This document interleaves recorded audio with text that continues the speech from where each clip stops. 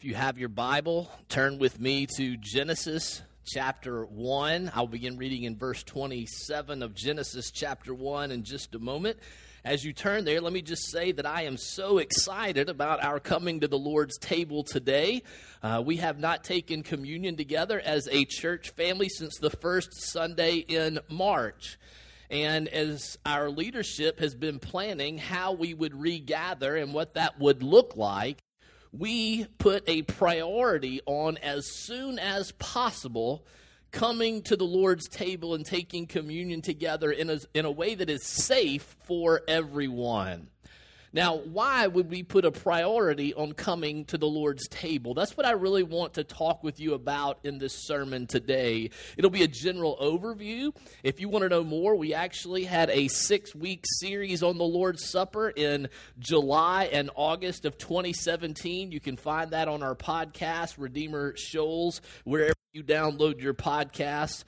But for today, as a result of that study, as a big picture overview, let me just say this. Why is the Lord's Supper such a priority for us as a leadership? Here's why.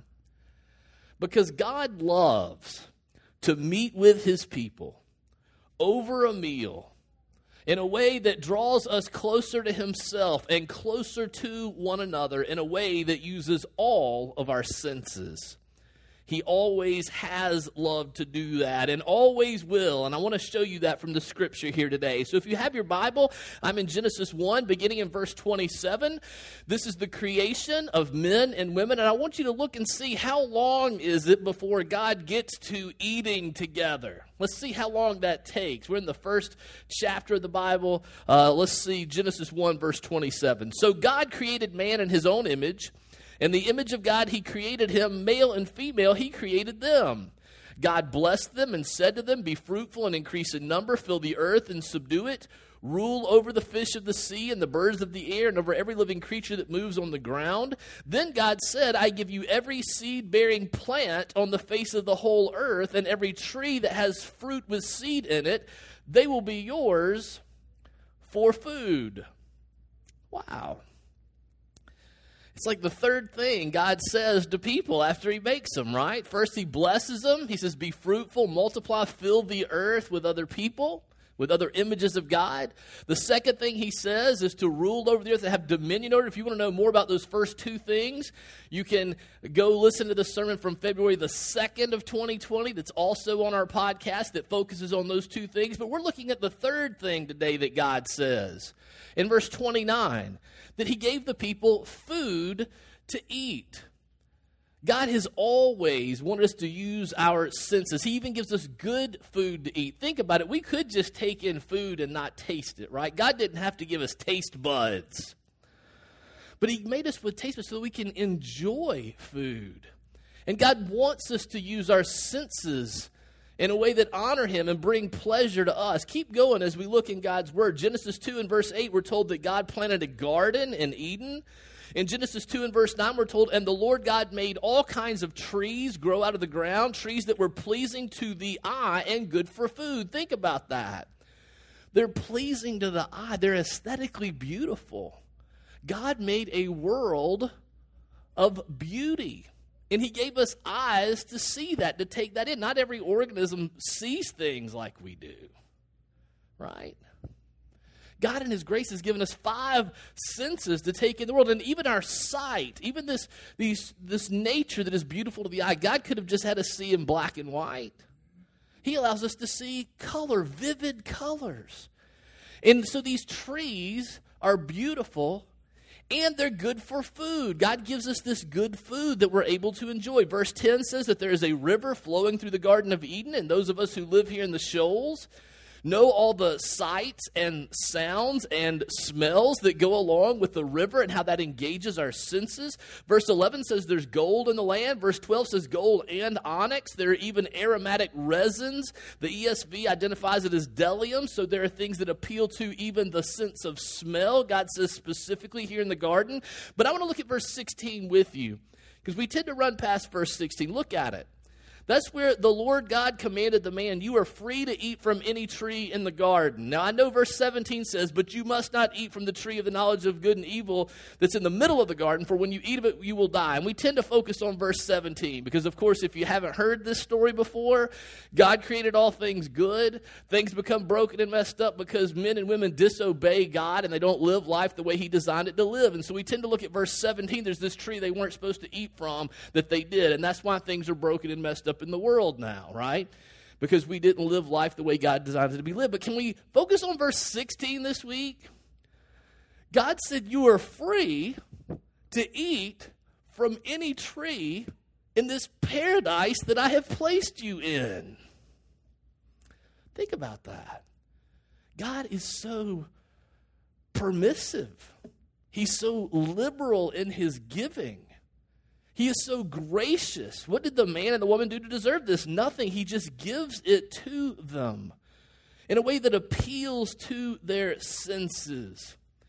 This is an important point. You might wonder why I'm dwelling here. Here's why. There are people who do not want to follow the God of the Bible because they perceive the God of the Bible to be a stingy God. A God who wants to put his people in a straitjacket so that we don't enjoy anything, that he kills all joy, that he doesn't want us to have any sort of pleasure. I want you to understand, if that's your hesitation, listen to me, that's not the God of the Bible. He's the one who gave you your senses. He is the one that calls us to experience things with our senses. He's the one that created beauty. He's the one that created sex and sexuality. What's the first thing he said? Be fruitful and multiply. Think about that. What's your theology of sex and sexuality? God's not surprised by that. He invented it. He made it for us. Yes, God has limits to the good creation that he gave us. We don't just eat with no regard, even though it's good, right? We don't want to be gluttons. God places limits on food. He places limits on sexuality. I would love to talk with you about those things, about what God permits and what his limits are. But know this, that the limits he places are not to keep us from experiencing joy or pleasure. He places those limits because he knows how he designed us to live. And he wants us to walk on the safe path and enjoy these things, as we say today, enjoy them responsibly, right? Enjoy them in the way that we should. So I'd love to talk with you more, but I got to keep moving here. I got to get to the Lord's table, right? Just know that right here in the garden that Adam and Eve enjoyed all the abundance of the garden, which engaged their senses. And from the very beginning, every time Adam and Eve ate a meal together, they fellowshiped with God directly and with one another. And even when this direct fellowship with God was broken, God in his graciousness continued to provide other opportunities to meet with his people over a meal, because God loves to meet with his people over a meal in a way that draws them closer to himself and closer to one another, in a way that uses all their senses. Let me give you a few examples as we walk through the scripture. Exodus 12. God's people are in slavery in Egypt. He frees his people. We'll look at Exodus 12 more closely in a moment. But at that time, God instituted a meal where they regularly celebrated in order to remember what God had done to redeem them. If that sounds a lot like this table, it should to you. Because we regularly come together to celebrate and to remember what God has done to redeem us, which is exactly what Jesus said, right? Do this in what? In remembrance of me. How about Exodus 24? After giving the 10 commandments, God takes the leaders of his people up on the mountain, and they meet with God, and they ate and drank in God's presence, and they ratified a covenant as God met with his people over a meal. You do realize that the Lord's Supper is also a time of covenant ratification, or it might be more precise to say covenant renewal. You recall Jesus said, this cup is what? The new covenant in my blood, which is shed for many for the remission of sins. So every time we come to the Lord's table, we participate in a covenant renewal ceremony over a meal as we connect with God and are drawn together closer to one another in a way that uses all of our senses. Leviticus chapter 3, Leviticus chapter 7, there's something there called a peace offering. Your translation may say a fellowship offering. And it's a really interesting sacrifice because typically with sacrifices that were made in the Old Testament, you put the sacrifice in the altar and they just burned it up, right? It all went to God and it was a sacrifice to you. You gave it up. You didn't get anything back. It was a sacrifice. But in this sacrifice, there was the typical shedding of blood for the remission of sin, and the sacrifice was placed on the altar. But then after it was on the altar and burned for a while, the worshipers actually got to eat some of it. They would partake in the sacrifice that had been placed on the altar. Think about that when you think about the Lord's table, coming to the Lord's Supper. Isn't that exactly what we do? There has been the shedding of blood for the atonement of our sin. And then as worshipers of Jesus, we partake of the sacrifice of his body, of his blood in a real but spiritual way as we come to the table. And of course, this reminds us of the fact that God has always loved to meet with his people over a meal in a way that draws us to himself and draws us closer to one another in a way that uses all of our senses. When God came in the flesh in the New Testament, through the person and work of Jesus, God came, and do you realize what his critics said about him? When God came in the flesh, he ate with people and drank with people so often. He was with people eating and drinking, even people that seemed to be far from God, that didn't seem to be religious kinds of people. Here's what his critics said. In Matthew 11, verse 19, Jesus said, "The Son of Man came eating and drinking, and they say, 'Look at him, a glutton and a drunkard.'" That was the critique of him. Because God has always loved to eat a meal with his people in a way that draws them closer to himself and closer to one another in a way that uses all their senses. Jesus celebrated the Passover as a Jewish man growing up as a Jewish boy. He instituted the Lord's Supper in the context of a Passover meal. And I want you to understand that just as those Old Testament sacrifices and meals pointed to this table is not the end, right? This table points to something else. Did you know that? Our experience doesn't end here. All three of the synoptic gospels, Matthew, Mark, and Luke, all three record Jesus saying that he will not eat this meal again until when? Until it finds its fulfillment in the kingdom of heaven. What's he talking about? I'm not exactly sure.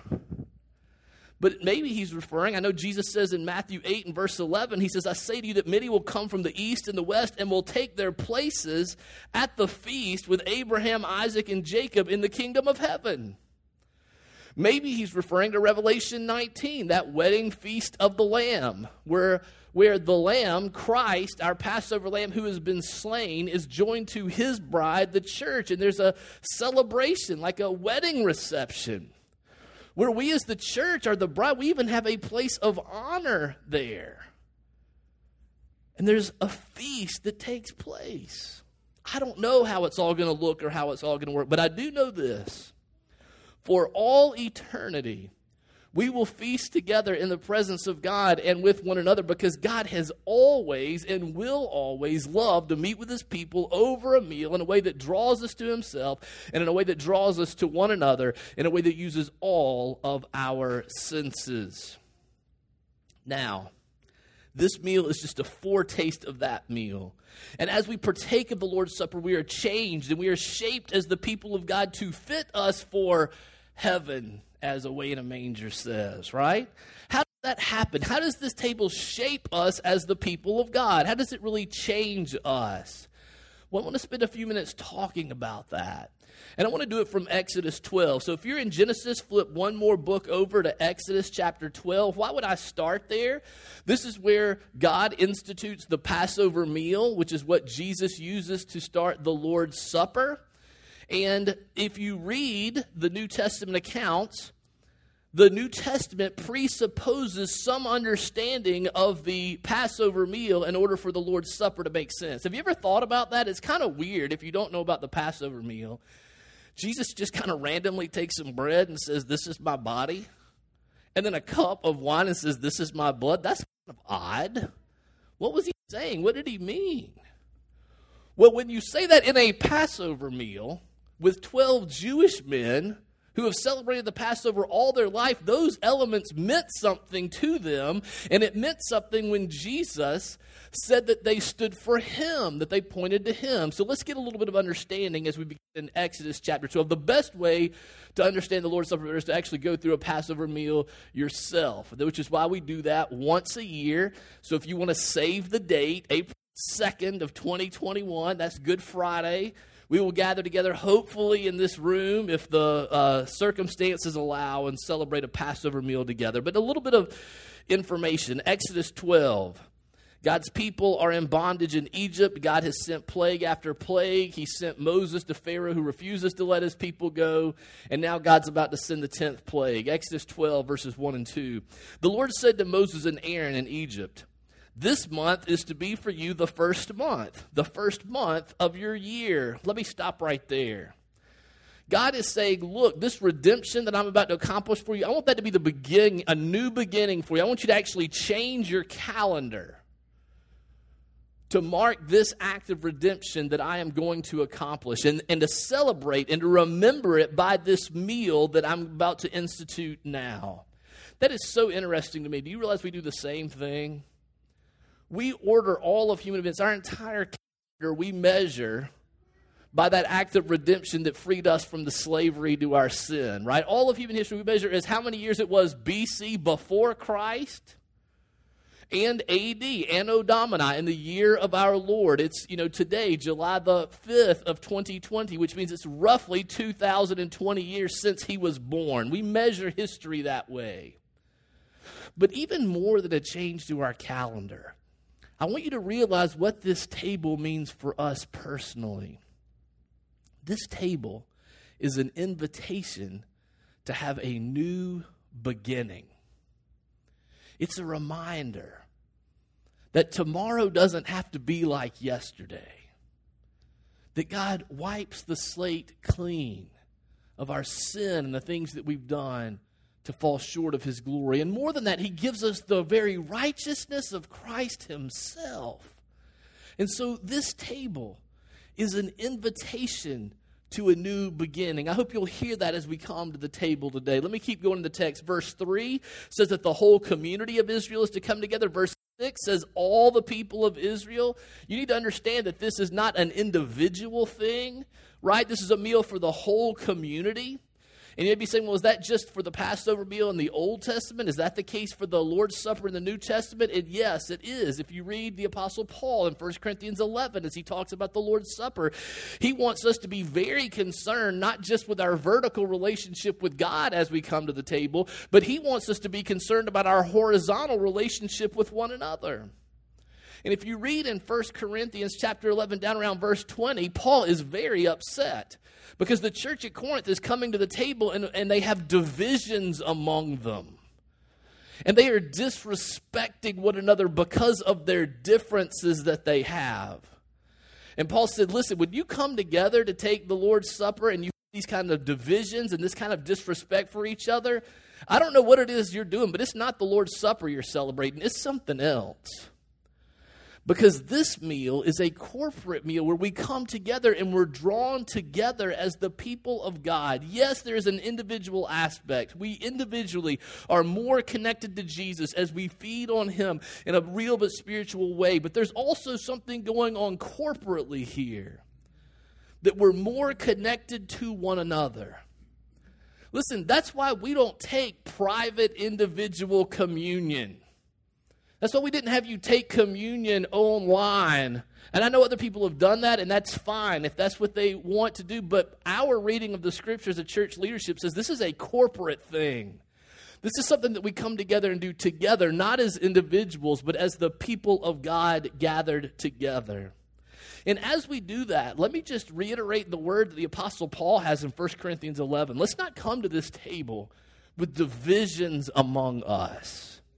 Let's not come to this table looking down on those and disrespecting those who also come to the table and take the Lord's Supper with us, because that's not what this table is out. More on that in a moment. Let me keep moving. What did they do in the Passover meal? Verse 5 says that they took a lamb that was without blemish or defect, that they would slaughter the lamb, that they put the blood on the doorpost of the house, and then they would cook the lamb and eat it that night.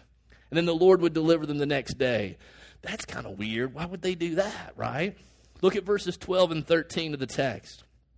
Exodus 12, starting in verse 12. God is speaking. He says, "On the same night I will pass through Egypt and strike down every firstborn, both men and animals, and I will bring judgment on all the gods of Egypt. I am the Lord. The blood will be a sign for you on the houses where you are, and when I see the blood, I will pass over you. No destructive plague will touch you when I strike Egypt." Oh, that's where they get the name Passover meal, right? So do you hear what's going on?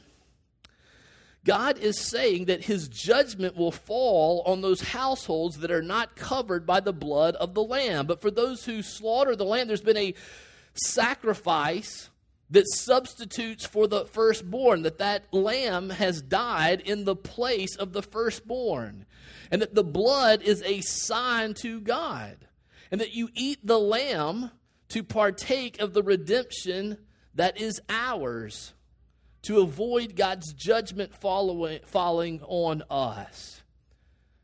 You realize that's the gospel, right? God's judgment will fall on those who are not covered by the blood of the Lamb. We talk a lot about justice today. And I want you to understand that God is a God of justice, and he is going to make all things right. All oppression will cease. All injustices will be dealt with. God will see that that is the case. But that creates a problem for us because we've committed injustices. All people have committed injustices. We have been guilty of that.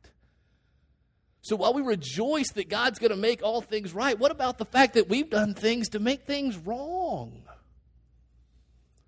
And we see the answer here in the Passover meal, that the punishment for our sin will either fall on us or it has fallen on Christ, our Passover lamb. One of the two. God is just and he will punish sin. But for those of us who avail themselves of the lamb, who are covered by his blood, those of us who partake of the lamb, who have that substitutionary sacrifice on our behalf, we are able to stand in the day of judgment when God makes all things new. And that's why the blood is so important. It's kind of weird in our day. It's kind of archaic. Really, blood? Yes, the blood is the sign. Being covered by the blood of the Lamb is what shields us from the wrath of God for the injustices that we've committed, which is why we're going to sing, "What can wash away my sin? Nothing but the blood of Jesus. What can make me whole again? Nothing but the blood of Jesus. Oh, precious is the flow that makes me white as snow. No other fount I know, nothing but the blood of Jesus."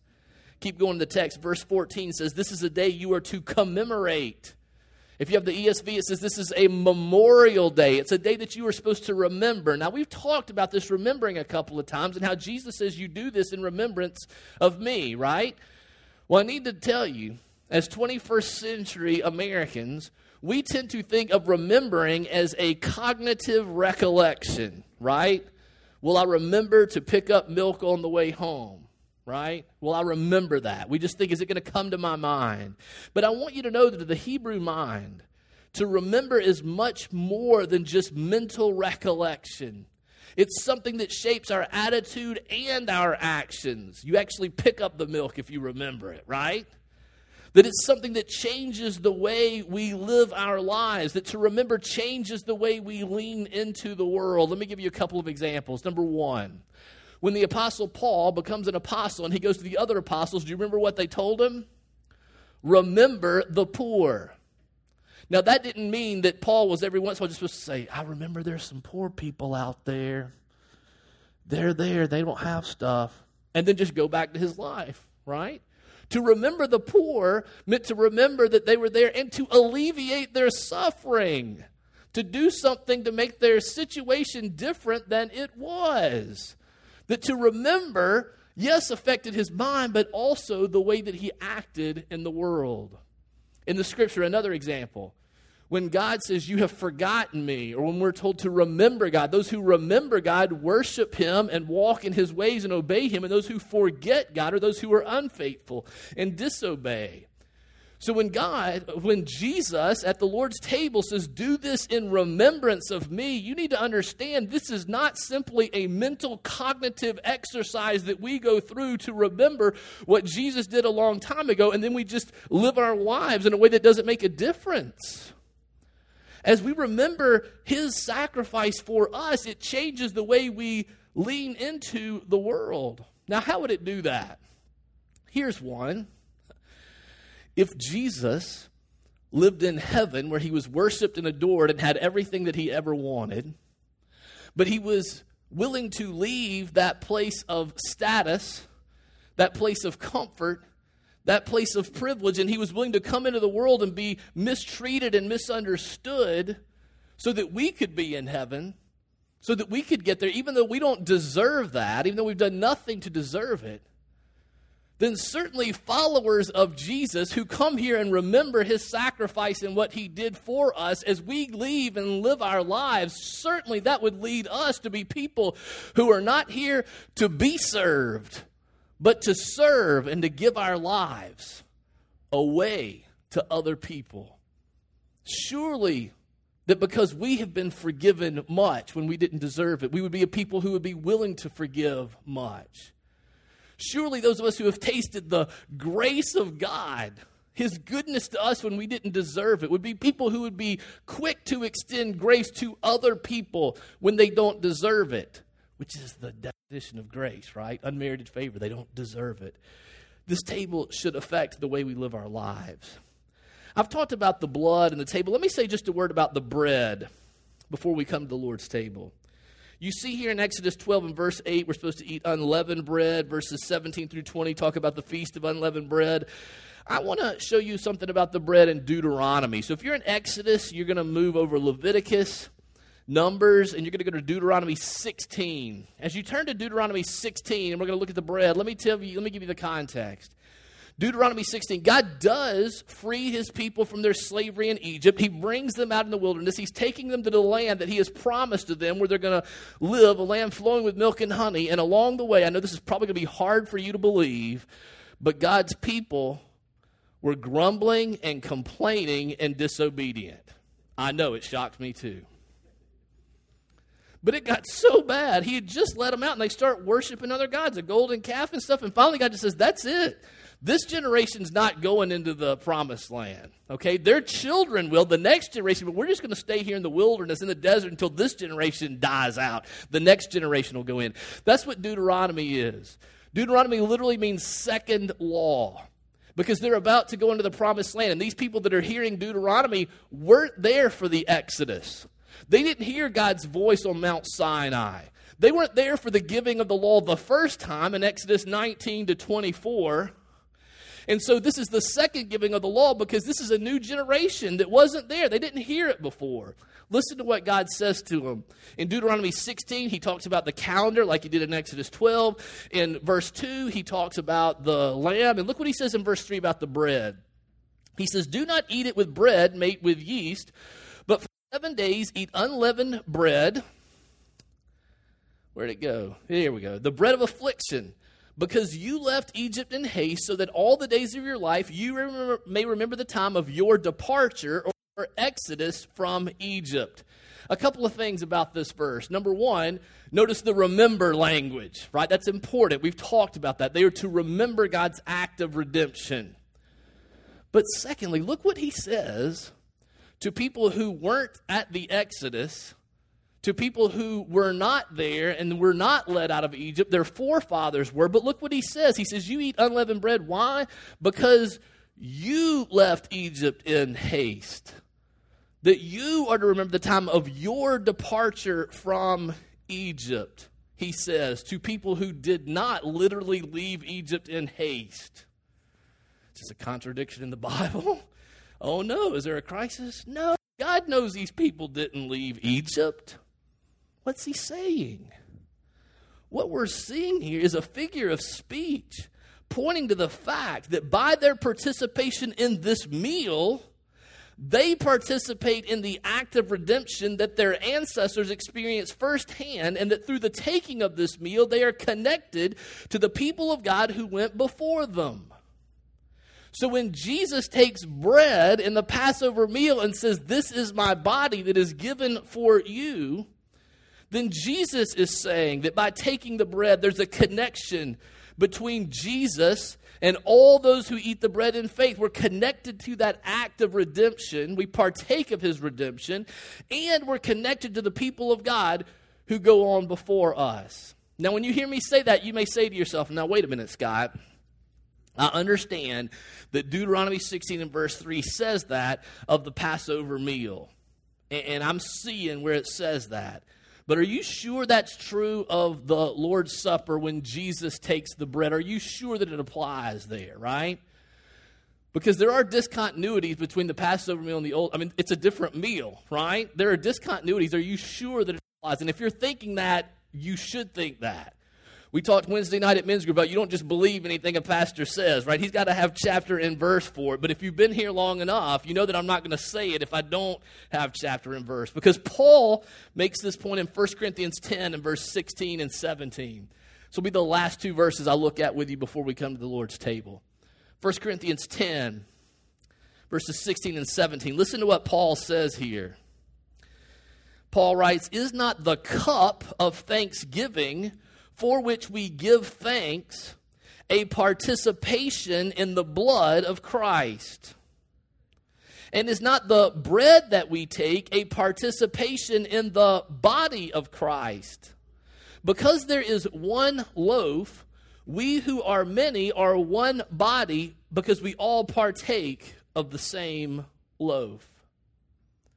Now, isn't that the exact same analysis that we just went through in Deuteronomy 16?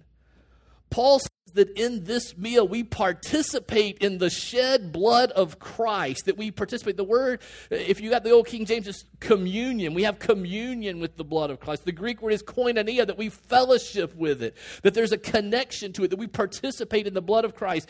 And that when we take the bread, we participate in the body of Christ, that we participate in the act of redemption. And then if you think it's only talking about the work of Christ for us individually, then in verse 17 he says, "But because there's only one loaf, there's only one Christ, we who are many are made one. We're one body because we all partake of the one loaf." He's saying we are connected. If we're connected to Jesus, we're connected to other people who are connected to Jesus. And that this meal, in a way that I don't fully understand, nourishes those bonds and brings us together closer to the Lord and closer to his people, such that the passage of time and the death of generations before us cannot sever the oneness of the covenant people of God that is created and sustained by this meal. One word of application. I told you I would come back to this. I want to be sure that I do. If that's true, if God uses this meal to bring us together, then you understand why Paul would be so angry and why it would not be appropriate for us to come to this table with divisions or disrespect for our differences from one another when we come to this table. Paul says that's taking the Lord's Supper in an unworthy manner. That's not the Lord's Supper, because this is about bringing together the people of God. Let me be very clear about that, because people always have a lot of questions. I don't want to take communion in an unworthy manner. What does that mean? Well, here's what it means. You realize that we don't all gather at Redeemer Church because we believe the same thing about all things, right? You know that. Let me start with an easy one, right? We don't all root for the same college football team, right? We have different loyalties. It's not why we gather here. We don't gather here because we all have the same preferences in music. Because we have different preferences in music. And I mean, we hear that, don't we? We don't all gather here together because we all choose to educate our kids in the same way. We don't all gather here together because we all vote for the same political party. We don't gather here together as a group of people because we have the same social status or we're of the same race, because none of those things are true of us. What is it that binds us together? We've learned to say here at Redeemer Church that we don't agree on everything, but we agree on the most important things.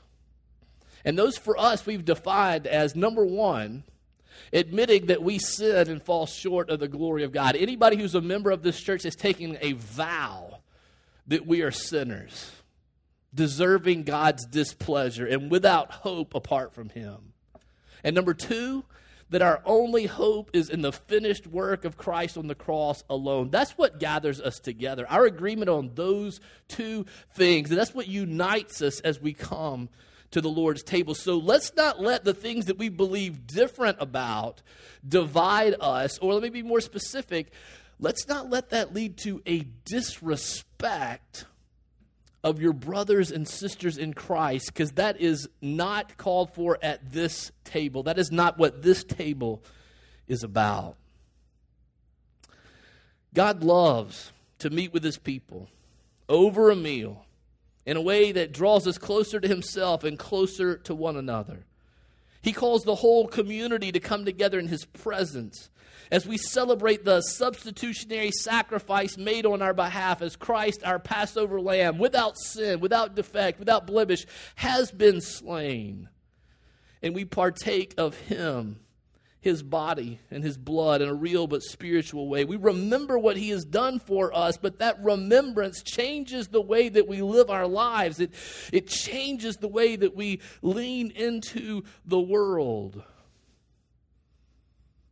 And as we participate in this meal, we're changed. And we're connected to God's redemption. We're more closely connected to God Himself. We're more closely connected to God's people, so that there is a oneness with God and with the people of God through all generations that is developed by this meal. And that's why we put a priority on coming back to this table. Let's pray and ask God to help us to do so in a worthy manner. Heavenly Father, I thank You for Your goodness and Your grace to Your people. That You do call us together, not because we all agree on the same things, but because we agree on the most important thing. Father, I just pray for this body of believers that we would not let more minor things divide us. That we would look to You in all things. And that You would prepare us to come to this table. And that You would do Your work in a way that we don't fully understand, but that You be willing to do that this day using this meal. For it's in Jesus' name that we pray. Amen.